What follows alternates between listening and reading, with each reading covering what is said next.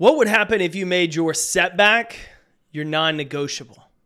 Good morning, Competitor Nation. Jake here, your Chief Encouragement Officer. It's October. Welcome to episode 707 of the Compete Everyday Podcast. If this is your first time joining, I'm so glad you're here. And if you are back, thank you for continuing to tune in every single week on ways you can get better. I want to talk today about what if your setback became your non-negotiable. So one of the hottest coaches right now in the NFL is Mike McDaniel. He's the head coach of the Miami Dolphins. He's running one of the best offenses in the game. He's got a stud offensive team. He's one of those guru whiz kids, right? Because he's barely 40 and he's an NFL coach. He's the guy that's on the sideline in the cool sneakers, the sunglasses, having fun. And I was listening to him on the Pivot podcast last month. And he talked about a pivotal point in his career that I was unfamiliar with. And something he said stood out to me. Back in 2006, McDaniel was an offensive assistant for the Houston Texans under Gary Kubiak. He worked with Gary Kubiak in the Denver Broncos, and so Gary brought him over to Houston with him.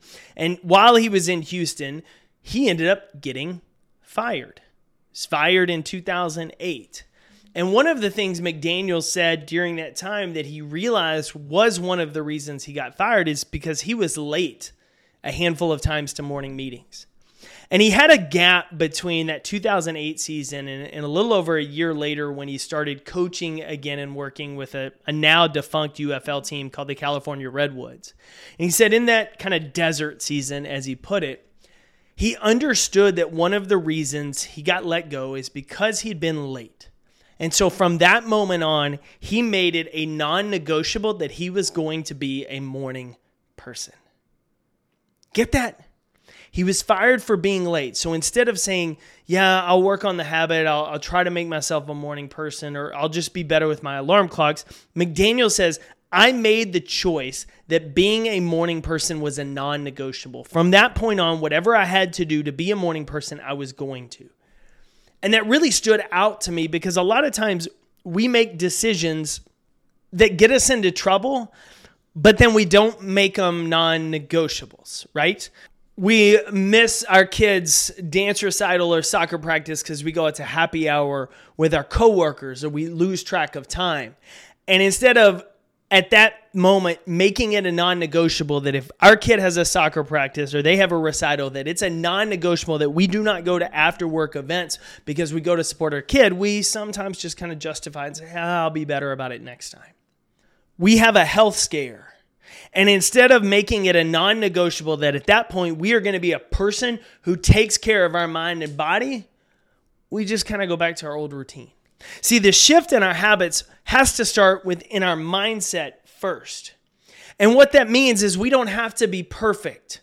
We don't have to be flawless in everything that we do because in reality, we're not going to be flawless. But when we make a mistake and it bites us in the tail, and even if it doesn't, and we get away with it, what could happen if we reflected back and say, you know what? From now on, that's a non-negotiable. My bookkeeper, Mandy, told me years ago one of hers is that her and her husband have a non-negotiable that when they're out with friends, peers, business events, whatever, and the other one is not with them, they only have one alcoholic beverage. They don't have two, they don't have three, they don't have four. They don't care if it's their best friends. If their spouse is not with them, they only have one. That is a non-negotiable for them.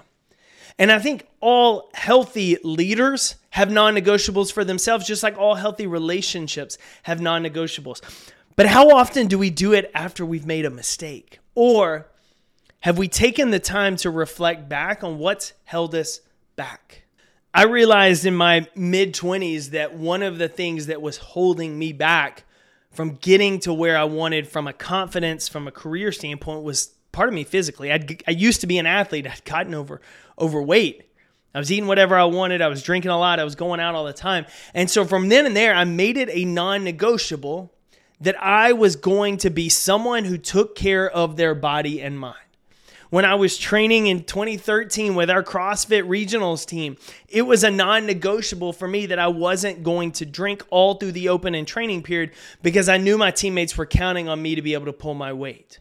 Heck, years ago, when I was early on in my speaking career, we had an event, and one of my clients, we went out the night before. They brought me out to a dinner. They wanted to go out that night, and we're out drinking and hanging out till late. And I have to keynote the next morning.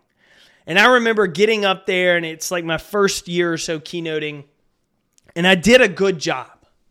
But I remember finishing it and going back to my room afterwards and thinking, I didn't do my best. I did my best in that moment, but my best in that moment was not my absolute best because of what I did the night before. So from now on, I will never have more than a beer or a glass of wine the night before an event.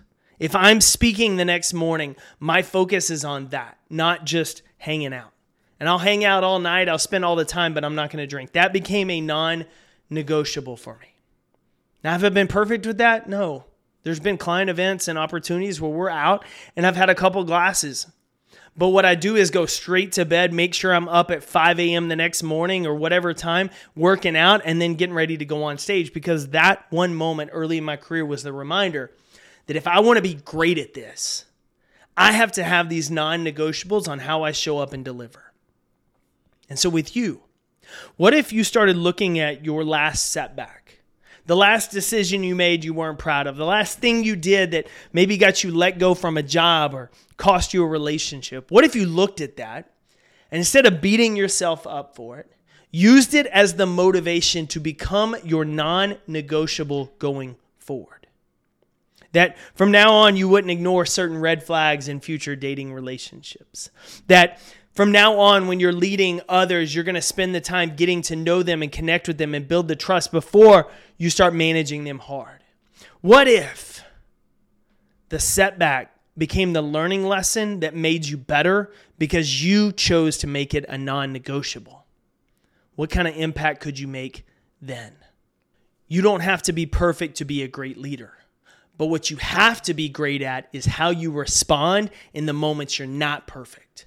And oftentimes what we need to do is make those non-negotiables so we can go get better.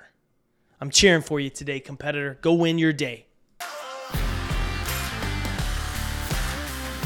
Thanks again, competitor, for tuning in to another episode of the Compete Everyday podcast. This is Jake Thompson, your Chief Encouragement Officer, and I'm glad you're here because that means you're a driven leader who wants to maximize your performance and pursue greatness in every area of your life. To learn more about Compete Every Day, get involved in our leadership cohort, or find resources to help you lead better and succeed more, visit CompeteEveryday.com. I'll see you next episode.